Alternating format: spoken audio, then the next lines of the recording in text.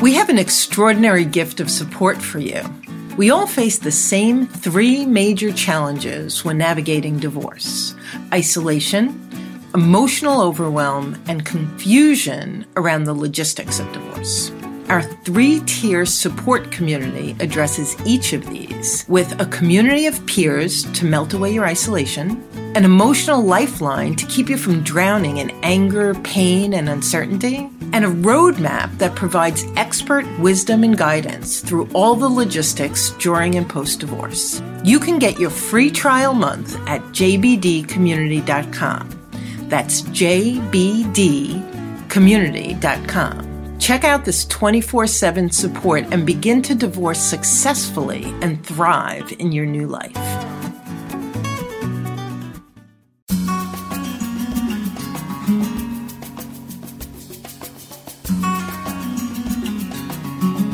Hi, everyone. Welcome to Journey Beyond Divorce on Divorce Source Radio. I'm Steve Peck, and here's your host, Karen McMahon. Hi, Karen. Hi, Steve. You sound so sultry today, Karen. What's going on with you? I burned my throat trying to be good and taking some oil of oregano, and clearly took a little bit too much, so I have a slightly sexy voice today. And you did that on your birthday, you told me off air, so happy birthday, Karen. Thank you so much. Hey, you know what? This is a great show because we all know divorce can be a really tough time in life, especially if you have kids, and then add to that the divorce with kids and the child having a disability. Yeah, this is such an important show today, and I'm really excited about our guest as well. So we're talking about special needs children and really understanding and ensuring that your children receive the vital and available support, and how you go about doing that as you're negotiating divorce. So today's guest is one of my favorite divorce attorneys. Randy Carmel is a litigator in Manhattan, and she defies the negative stereotype of uncaring and out for themselves. I like to reference Randy as a rock star for her clients. She not only supports you with her keen understanding of the law and fiery ability to fight if that's what's necessary, but she also stays in touch with her clients. She cares about them. She's very responsive. And even long after the divorce is over, she keeps in touch to see how the family is doing.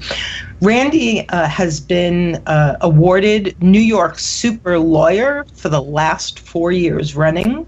And she's recognized for her expertise with special needs children and domestic violence. And she's a certified law guardian, which means that she represents children and is often appointed by the court to do so.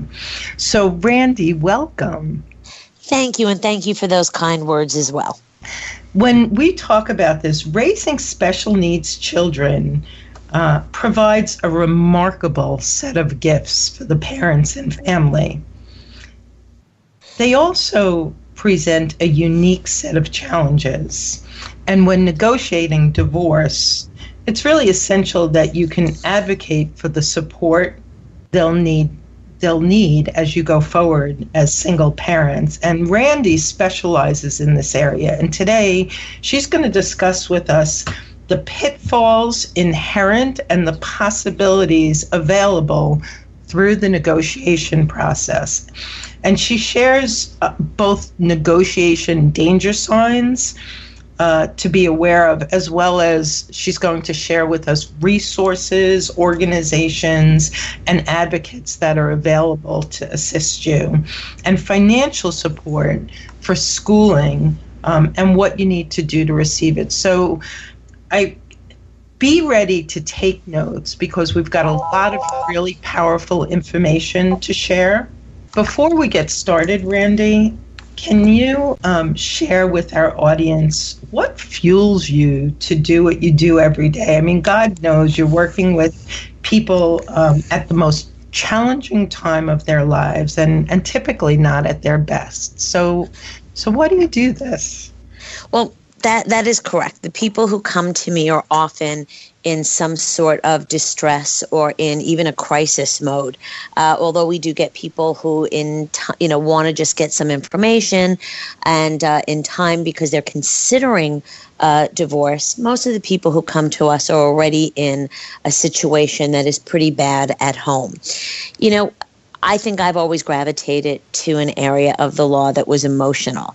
I like to make a difference, hopefully a positive one, in my clients' everyday lives. So if somebody can't buy a particular piece of land, that's one thing, and it may be devastating to them, but to me, it doesn't affect them every day as custody or having enough money to be able to support yourself or your child.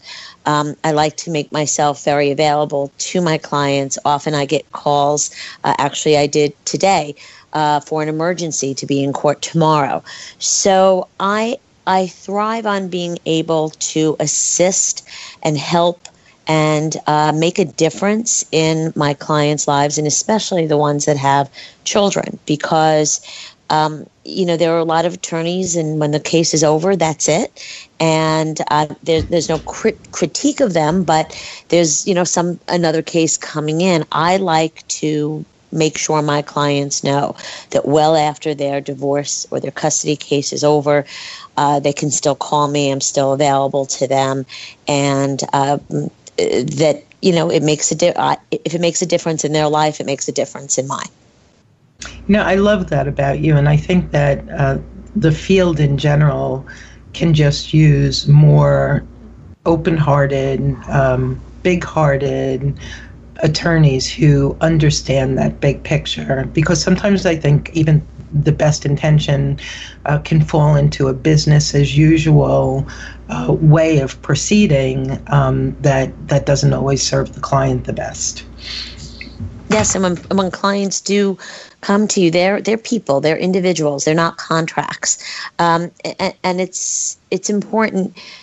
I often have my clients come into my office for a discussion. Although I'm available via email and telephone, it is often best, and even if it's for a 15-minute meeting, which doesn't cost any more than if I were on the phone with the client, a face-to-face meeting, I believe you get more done, you get more insight, you can see how a person reacts to things, even if they're not expressing it in words. So I often make time to meet with my clients rather than having a telephone conference, even though I'm always available for that, because again, I do believe that there is more than just the words on a piece of paper or the words on an email. Listening to a client or how they're communicating, sometimes I can tell more about their facial expression than I can from the actual words that they're using. So I do try to make myself available to them for meetings, and to have what I call just a very personal touch for a very personal situation. Yeah, absolutely. And I love that. Going through a divorce, as we know, no matter what your situation is so filled with fear and anxiety and uncertainty. And as I mentioned earlier, when you're caring for special needs children and stepping into that, being a single parent of a special needs child, that level of stress and concern and fear is just catapulted even higher. And so just to give some framework to our show today, Randy, what would you say are the most important issues and areas that a divorcing couple with special needs children will need to address during the course of their divorce? Well, first of all, I think that you have stated it perfectly in the sense that there is an added level of stress sometimes when you do have a special needs child or children, as the case may be. Divorce is not easy. Custody cases are not easy on a family, and certainly not on children. But when you do have that additional level of treatment and medications sometimes, and which home a child shall have treatment in, it just adds to the stress that people may feel, one of the things that I try to do is try to take out the legal strategy that people may want to utilize and think of the child. So I will give you an example. Some children, let's take autism, for example. A child may need to have the same toothbrush, the same space, the same time in which to brush his or her teeth. Now you have two homes. So I don't necessarily call it a single parent, because you could have two parents in two homes. And how do you deal with the issue of a child who may not be able to function that well in two separate homes?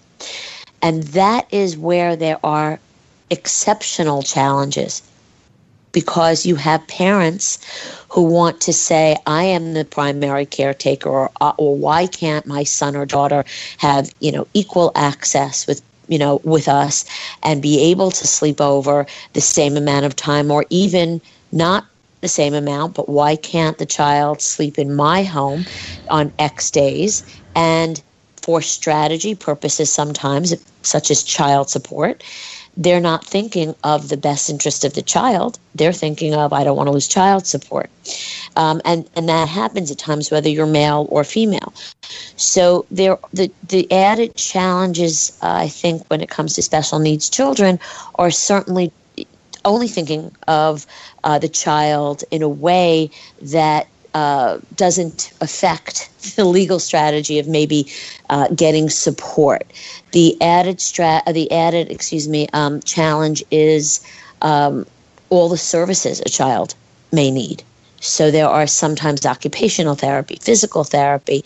There are doctor's appointments that may be more than a child who doesn't have special needs. Who's going to take the child? What are these services going to cost? Do we agree on those services? You have therapy, equipment, medications, supplements, dietary costs, sensory items, respite care at times, other professionals that may be involved, modification of the home environment.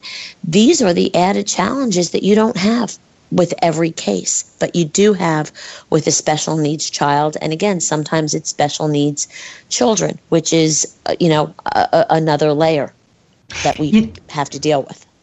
I'm listening to all of this detail that you just laid out, and I want to stop for a second and ask you, for the people who are listening, who are probably nodding their head and going, oh my goodness, this woman absolutely gets it.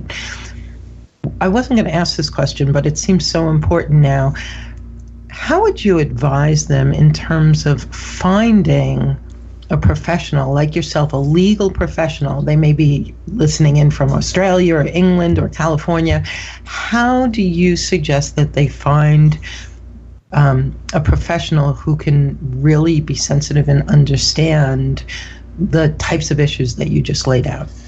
That is an excellent question, and there is no panel where people can go and say, oh, this person will understand because this person is on a special panel. You had mentioned earlier law guardians. The term that we now use is attorneys for the children. So there is an attorney for the children panel. I'm certified to represent children, and I would suggest that anybody who has had that experience or is currently on the panel and gets assigned by the court to represent children probably has some experience with representing special needs children. I think that another area is that to seek counsel. Sometimes you can get a referral from, there are educational lawyers who handle special needs cases when the city, and you had touched upon this, when the city, and here we'll talk about New York, when New York City public school system cannot accommodate a special needs child, there are often many private schools that the child could attend, but then the parents will be reimbursed, from the Board of Education. There are attorneys that help these parents navigate through that system in order to make sure that the school, whether it's $20,000 or $50,000 or even $100,000, gets reimbursed. Those lawyers sometimes have relationships with matrimonial lawyers because they've worked with them and they know how they operate. That's another avenue to pursue. And also therapists, occupational therapists, children's therapists. When I represent children, I often contact their therapists if they have them. I have spoken to them. I have actually sat in an office with the therapist and two parents at times for a child who was very high risk. And we had a very long meeting. And the reason for that is we needed to talk about how we were all going to handle the current situation, which was at a crisis level.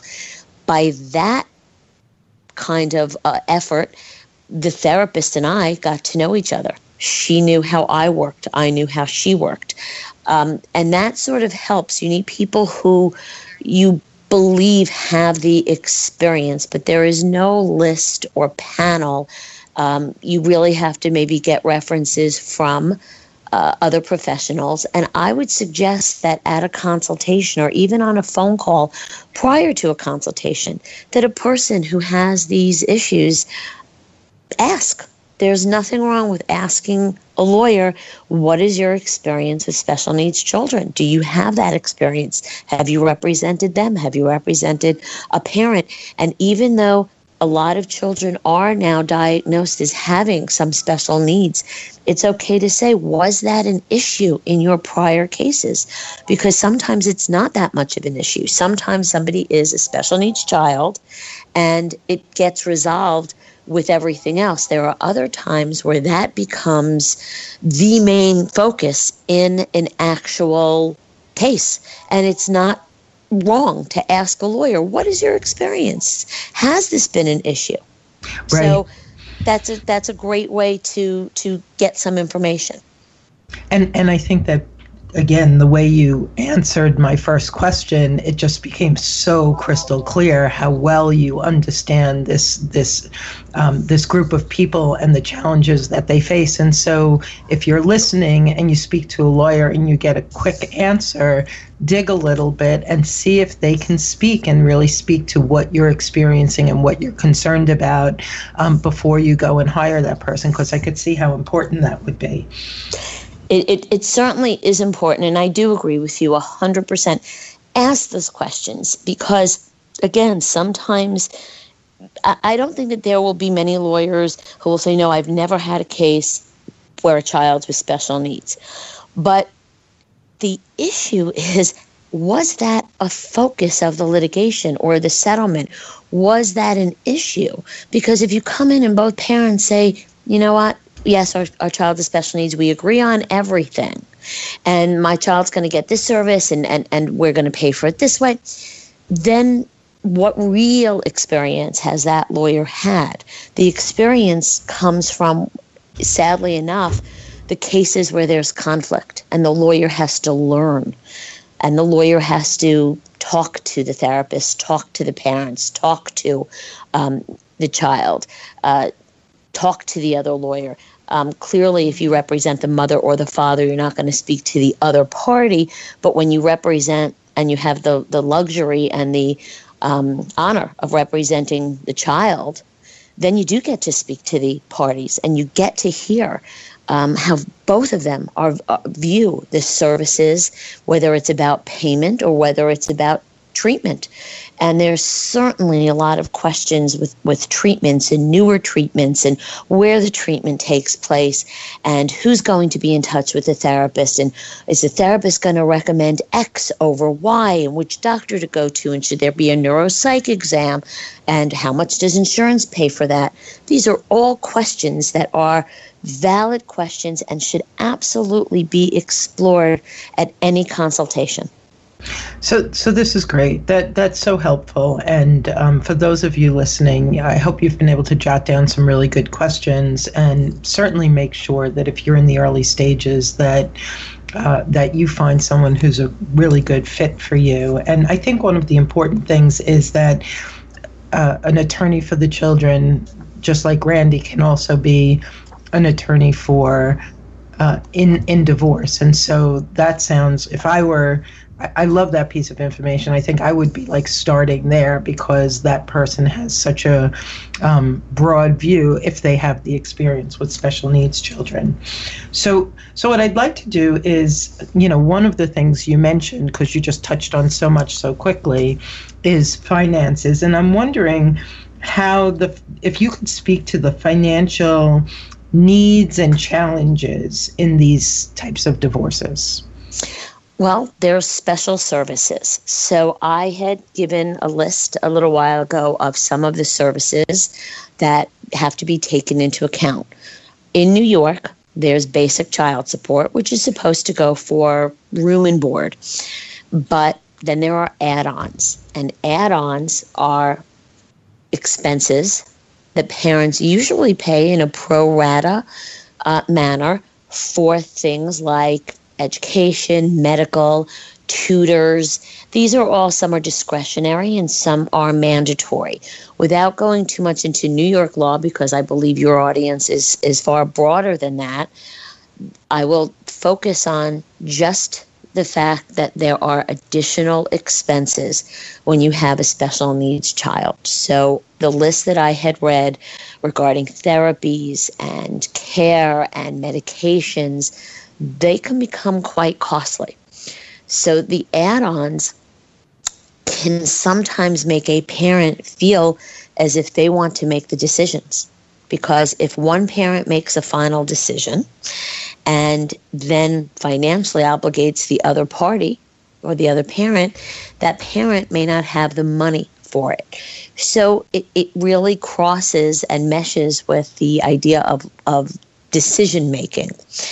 The Board of Ed, as I mentioned in New York, certainly has a program that if the child goes to a school it needs a school that the public system cannot accommodate, they will pay for that school.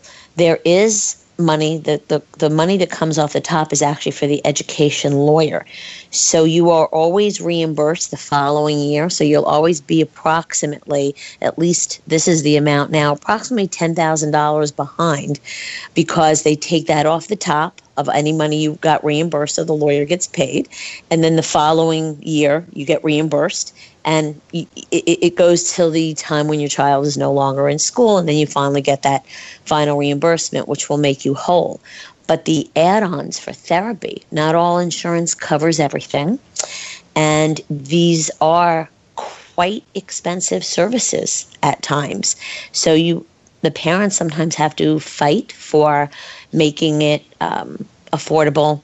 A lot of therapists are very kind and they will reduce their rates, but we then have to deal with sometimes insurance, and not everybody has medical insurance.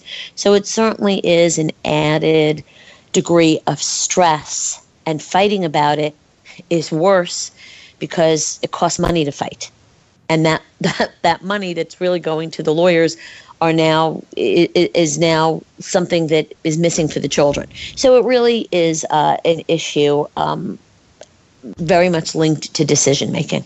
Yeah, I wonder if you can, there's so many different things that we can talk about. I'm wondering if you could speak a little bit to, I was just going to ask about decision making, but I see how that's so interwoven with financial needs, and yet also on its own. I worked with one woman who had a special needs son. I think he was about 12 when we started working together, and Dad hadn't been that involved. And so there was this just huge fear about him, and he was an autistic child, about him going to Dad's apartment, about Dad actually being able to take care.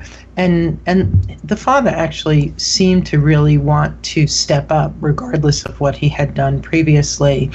how do you advise your clients when they're in that kind of a situation where their fear is, to just protect the child, and yet they may be making assumptions about what's going to happen in the future, right, out of fear that isn't necessarily so? Like, how do people begin to navigate who makes the decisions and how often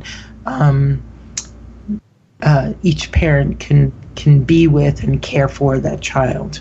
Well, those are all actually very good questions. They're excellent questions.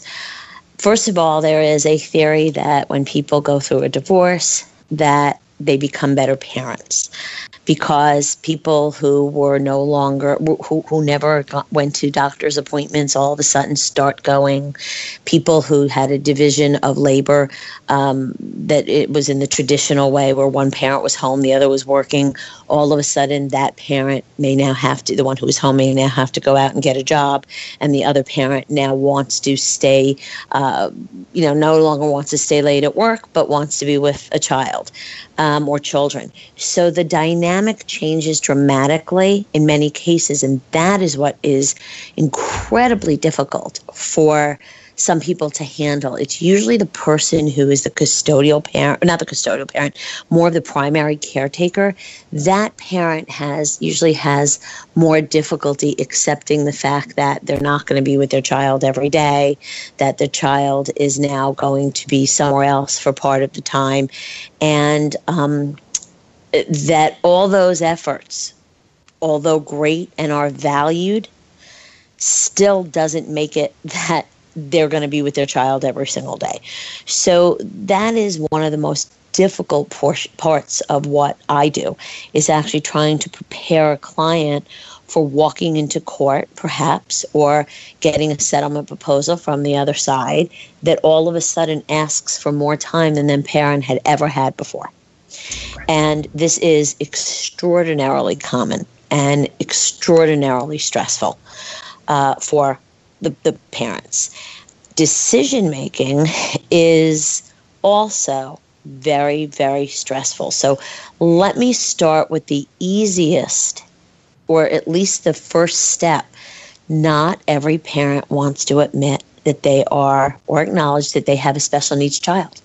So there are certain diagnoses that are very clear, that a child maybe can't speak, is not on the spectrum, but has autism, let's say, and I'm just bringing that up as an example. And then there are children who are a little bit on the spectrum, not really, as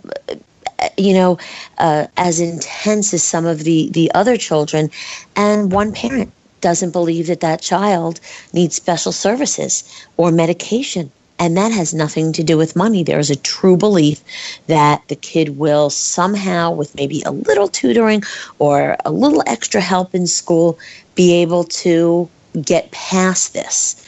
That is a very difficult position to be in, because you have two parents who have very deep beliefs and a child who is not diagnosed as something that is almost irrefutable. And then there are the problems. And the problems are treatment, money for treatment. Why can't my kid go to this school rather than that school? Why can't I have the child 50% of the time? My kid doesn't have a problem, brushing his or her teeth in my bathroom. I don't understand this. And I don't think the tutoring is necessary. And I don't think the speech therapist is necessary. The teacher said the speech will eventually get better. Why do we need that tutoring? So that's at the very basic level a problem if you have two parents who disagree that a child has special needs. And going for things like a neuropsych exam, which is thousands of dollars, even getting that exam done is a problem in some families. So that is one aspect of it, and that's probably the most challenging.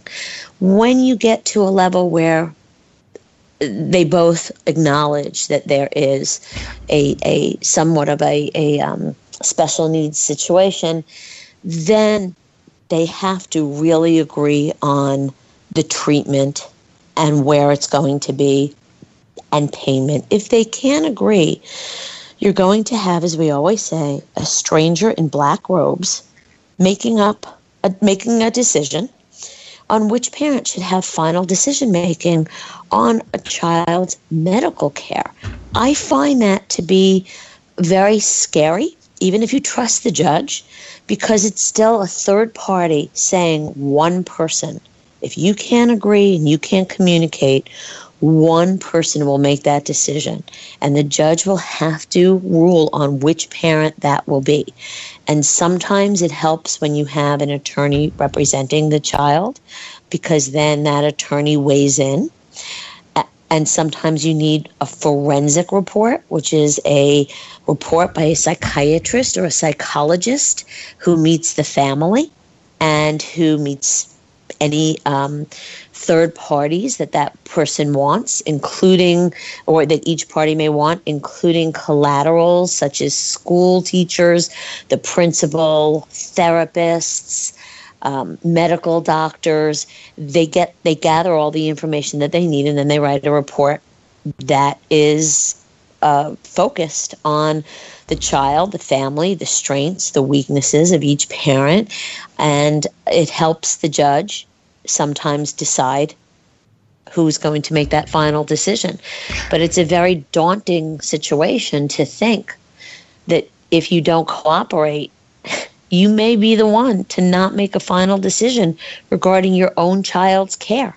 I'd love to jump in right here, because this is something that I've experienced so many times with different clients, and I think it's really good timing to just say, it's so normal and understandable to be triggered, to be in that deep fear, to be like holding on for dear life, because this is your baby, this is who you're worried about and who you want to make sure gets all the right care. And sometimes what happens is, because of the emotional stress that a parent is under, they come across looking like the unreasonable one, the reactive one, the crazy one. And I've worked with so many clients to help them to take a step back and to breathe and to give some space to the situation so that they can be level-headed and responsive, whether it's with their attorney, with the forensic psychologist, with the judge, because when you go in there all fired up and anxious, you end up presenting in a way that's not who you really are, and it actually can do you and your child a disservice. And so I think it's so important that if what Randy is talking about right now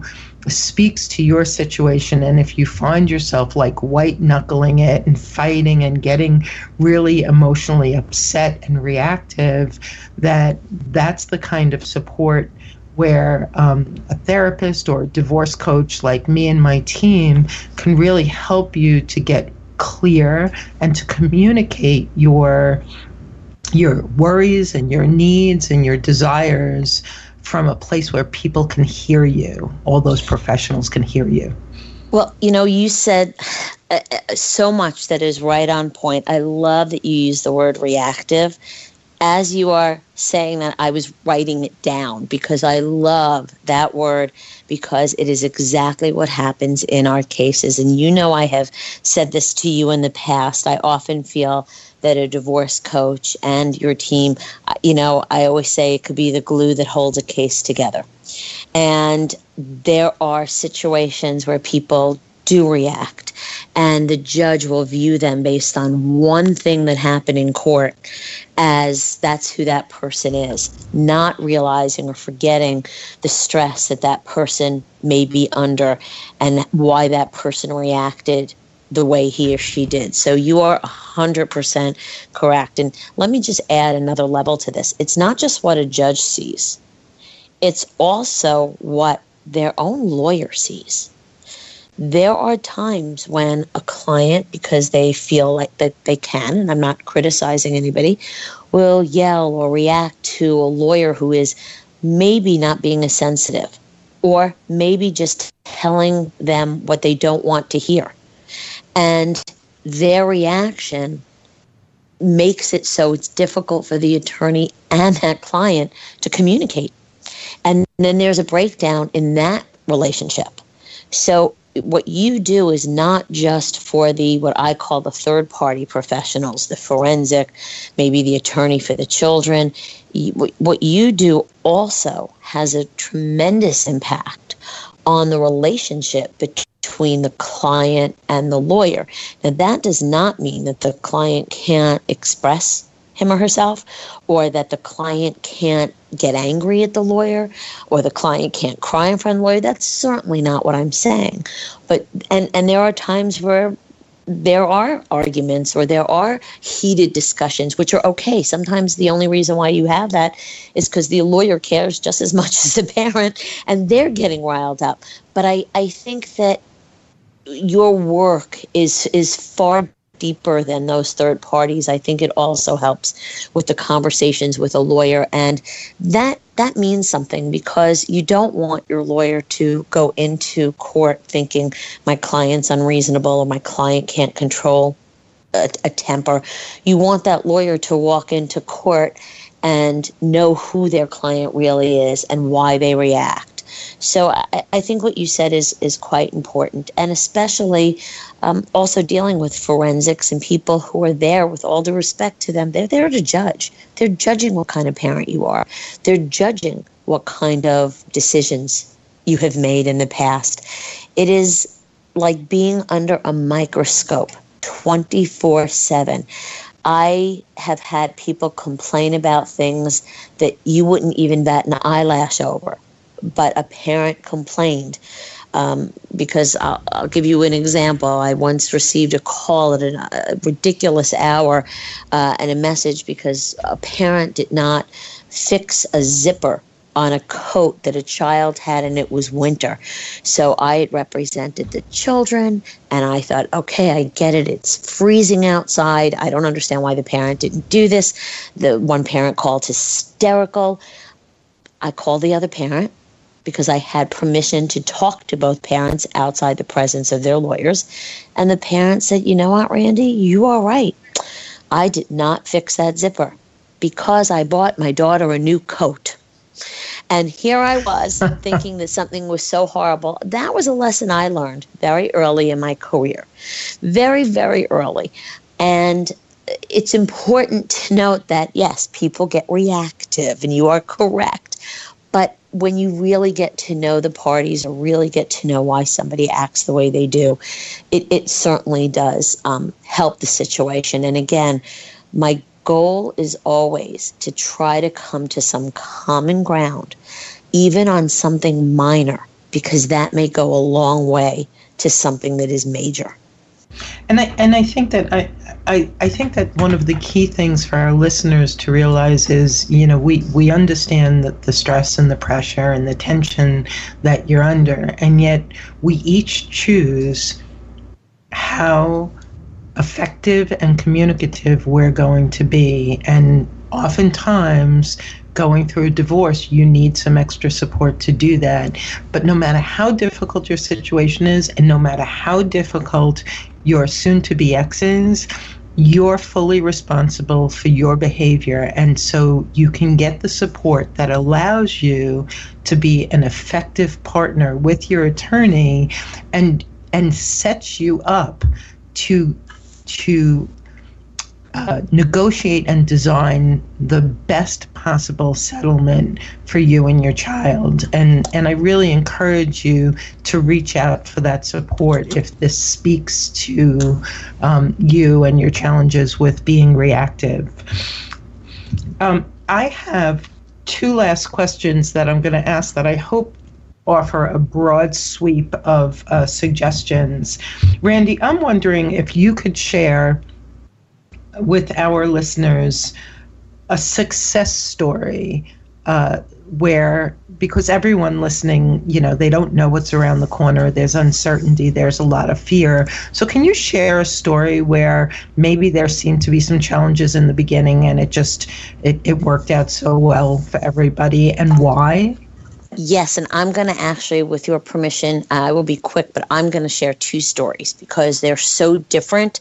And I think that with both stories, it will it will impact on probably your very broad audience. So the first story I have is when I represented children, and one of the children had a disease that I think it was, if I recall correctly, maybe 1 out of every 10, 10 or 20 children have it in the entire United States. So it was extraordinarily rare. And it was a case, and it was a brain disorder. And one parent wanted one kind of treatment, and the other parent wanted a different kind of treatment. Child was hospitalized. One parent acted as if, oops, I'm sorry, but I've tripped over the cord. So the neuro test couldn't have been done because it now became unplugged. These parents were not working together. This child was in the middle of conflict and had a brain disorder. It was one of the saddest cases I have ever had. And I remember getting all the records, the medical records. It almost reached, to my shoulders. They were so high if they were stacked one on top of each other. At the end of the day, after all this litigation, remember, they each had a lawyer, they each had strong positions, and in the middle was this child with this disease that was very difficult to deal with for the parents as well as the child. I engaged the child, which was wonderful because I believe that I gained the trust of this child. But most importantly, I gained the trust of both parents. And I contacted the lawyers, and I made them, hopefully, I don't want to say made like I forced, but I strongly suggested, that they not litigate the issue of making medical decisions where one parent would make severe decisions according to the other, because this was such a rare instance, and there was very few people you can go to for help or for support on this particular issue, that they go for mediation. Now, we were litigating at the time. I got appointed by the court. That's how attorneys for the children get appointed. And the judge took my recommendation, and so did the parents and the parties, and they wound up mediating certain issues regarding medical care for the child. And at the end of all of this, and it took a while, I cannot say that it happened overnight, but not being in the judicial setting and mediating that issue, they wound up working out an agreement between them with the help of the mediator that wound up being an agreement that got part of an overall agreement, and that portion of the case settled. The financial portion did not settle, if I recall correctly, and I wasn't involved in that. But this was a way that they were able to communicate with a third party, and knowing that they can go back to this party, this person, this mediator, was comforting, I think, for both, because it let them each express their views. And the child wound up getting the services that were necessary. And years later, I still get cards from the parents. So that to me was a success story. And very briefly, where I have another one where it was an autistic child, and the parents also didn't get along.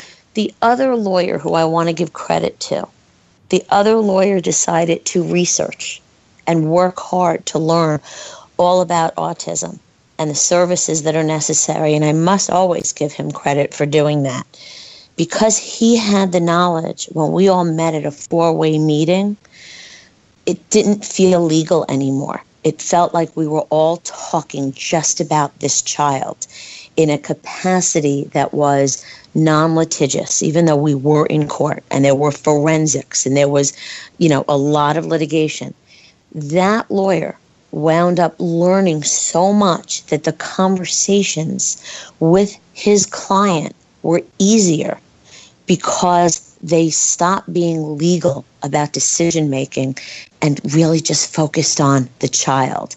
And that also led us to a settlement which was very beneficial to the child. And again, I only know that because many years later, I'm still in contact with my own client. And I always ask how the child is doing. And despite some issues, they have never had to go back on the issue of decision making or treatment for the child. You know, I'm hearing that when you keep the child front and center, which probably sounds a whole lot simpler than it is sometimes, and when calmer heads prevail, not just mom and dad, but the attorneys as well, and when both or all professionals are educated in the needs of special needs children, that's a formula that allows for a lot more success. Yes, and I just want to be very clear that neither the other lawyer nor myself acted as if we know more or acted like a doctor or somebody who's in the profession of treating these children. Nobody acted that way, because that actually could be offensive when a lawyer comes in and thinks that they're the doctor. It was really just a matter of knowing what certain words meant, knowing what it meant that somebody was on the spectrum, knowing what an IEP is, which is, an exam and extra help that a child may get in school. Knowing these terms and not having to look them up helped the conversation, because we became part of what they were going through rather than the person who they have to explain everything to. Because once you have to explain as a person going through a divorce, you start to sound litigious. You want to make your point. And knowing or talking to the doctors or allowing us to really get involved and read the records really was a credit to both of those parents at one point, but it certainly helped. And again, even though we were in court, meeting, sitting in a room, trying to work it out, not thinking about who's going to get some sort of a legal edge on it, really did, in fact, help. Awesome. Great stories, Randy. So the last one I want to ask you is, if you have, how do I want to say this, lessons learned from a challenging case, maybe one that was on the precipice of going bad, and the types of things, like to really hone in on the types of things that allowed it to shift and work out for the children and the whole family. Well, the worst, I would say one of the most difficult things that at least I have had to deal with are clients who don't want to accept what you have to say about the system or their view. That is a huge challenge for a lawyer, to have somebody say to a parent who has been the primary caretaker, things are going to be different now, or I know you've been at every therapy session, but now your spouse wants half of the therapy in his or her home, and you're not going to be there, and it's unlikely that a judge will say that can happen unless a medical professional says it's bad for the child. That becomes increasingly difficult for either side to deal with. And that's where a lot of the fighting, for lack of a better word, occurs. And that's where I do feel at times that I may lose that client's, I don't want to say confidence, but a bond that we may have had, because now I'm telling that client is paying me, and I am telling them that their position may be unreasonable. That is what you should be paying for, is somebody who's telling you the truth, or telling you that if you take that position in court, that may have such a negative impact on your case and your child, therefore, that we really need to talk about what you can consent to, or how you can look like you are cooperating and not making every decision.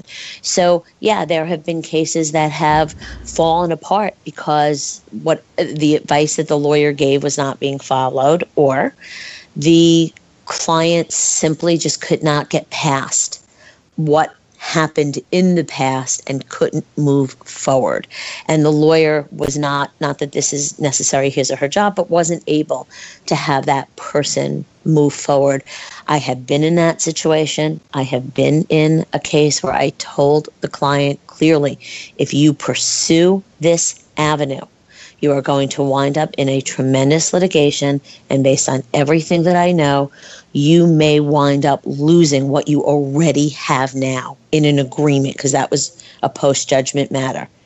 I absolutely have been in that situation, and I will always say that I would rather be honest with a client, even though the client may not like what I have to say, than sugarcoat something and have them have a disastrous result. Right. And I'm just going to put this in my words, because what you're saying comes up so often in divorce in general. And because the stakes are so much higher, I can hear the impact it has. And so you're discussing resistance. You're discussing somebody resisting what is, that as the professional, you're saying, this is what's realistic in terms of what's going to happen. And they can't seem to step out of their locked-in position and into acceptance. And I'm just going to take a minute. We talk about this in a lot of our podcasts. When you can step into acceptance, I don't like it, it's not what I want, but the minute you step into acceptance, the options available, and Randy, correct me if I'm wrong, the dialogue that you can then have with your attorney or the other professionals opens up. When you're in resistance, you're closing every door, and then the judge sees that, or the forensic person or someone else sees that, and it's like you're in a room with all closed doors. There's no place to go.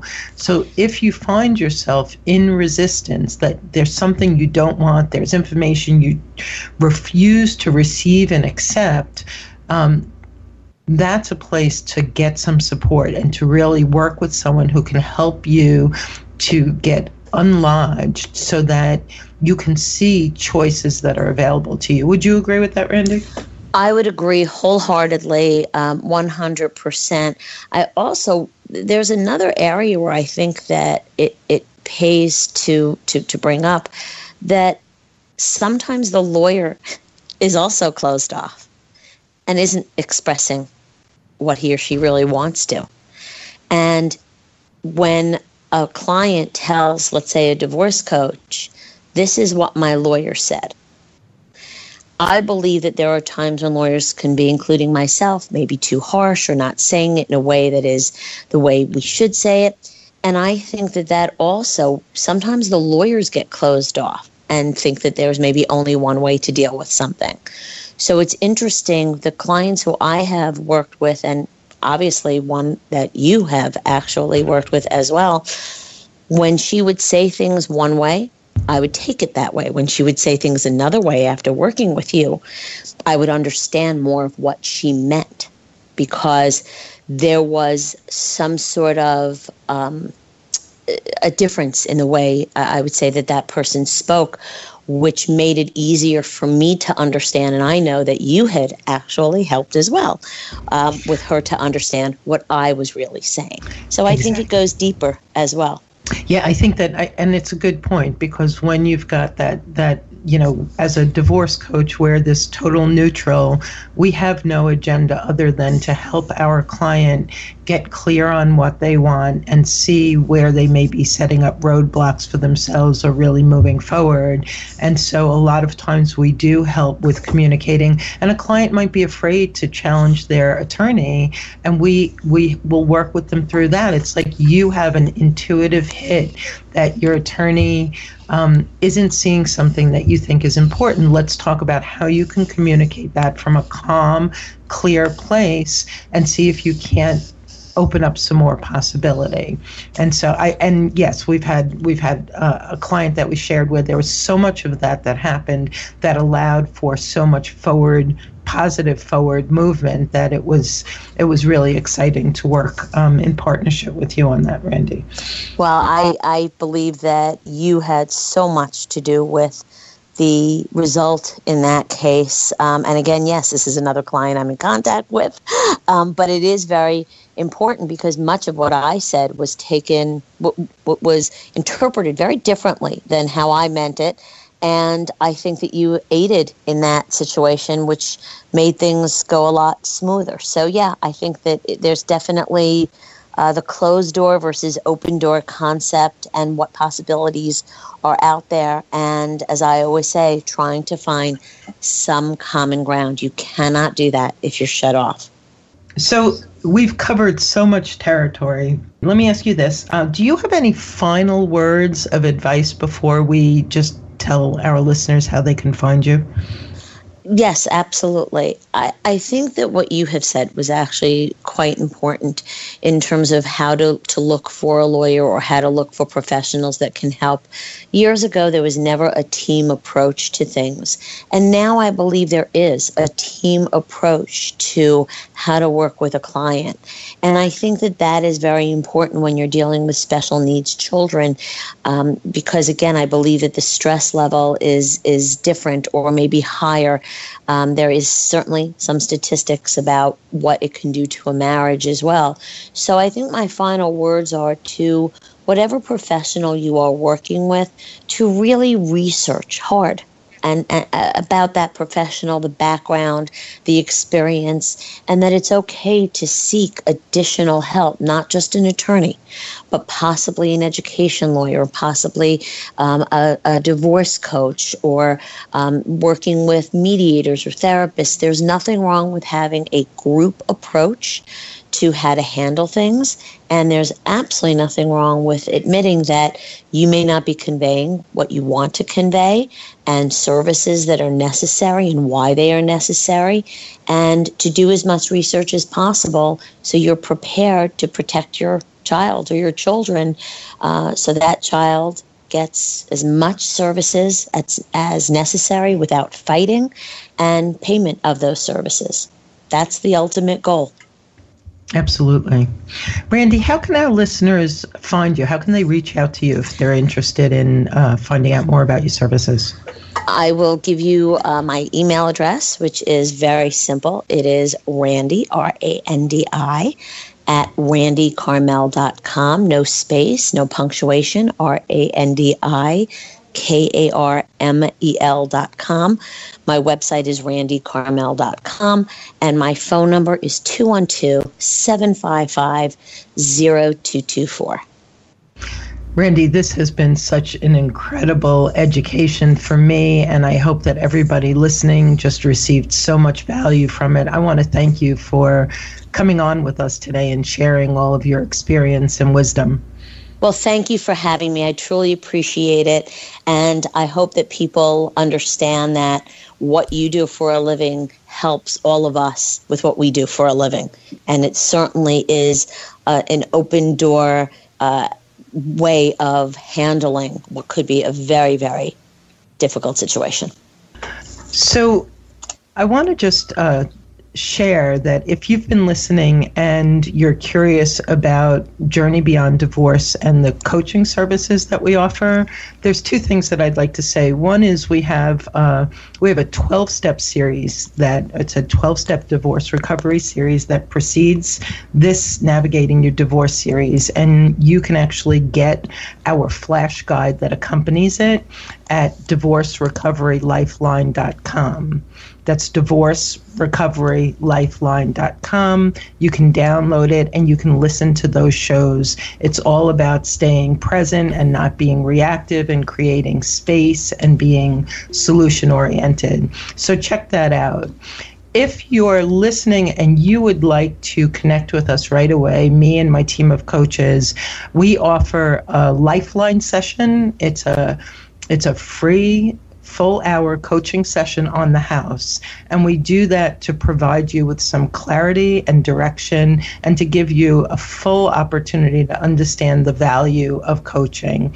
And so if you're interested in that, you can reach out. You can reach me at Karen@JourneyBeyondDivorce.com. Go to our website, JourneyBeyondDivorce.com, and just click on the contact page, and we will schedule something with you right away.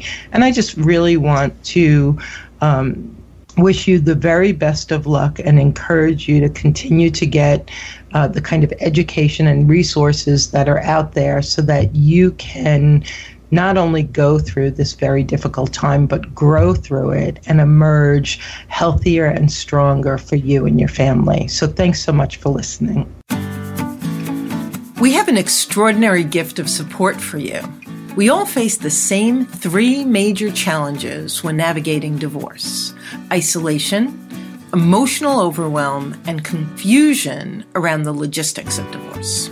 Our 3-tier support community addresses each of these with a community of peers to melt away your isolation, an emotional lifeline to keep you from drowning in anger, pain, and uncertainty, and a roadmap that provides expert wisdom and guidance through all the logistics during and post-divorce. You can get your free trial month at jbdcommunity.com. That's jbdcommunity.com. Check out this 24/7 support and begin to divorce successfully and thrive in your new life.